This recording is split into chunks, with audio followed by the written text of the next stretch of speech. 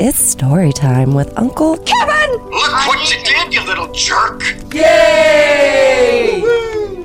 Okay, so my daughter, son-in-law, and two granddaughters came from California. They've never been to South Dakota, the little ones.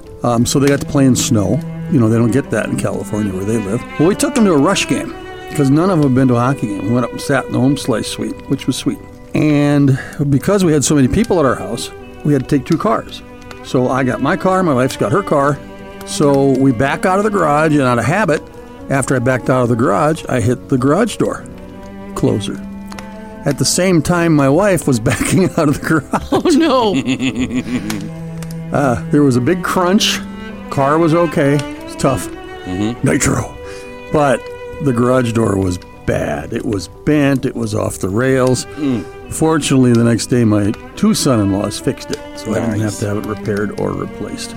This happened to me before when I was 5. At my grandma's house, they got a brand new Buick station wagon that we used to roll around the back in while they drove.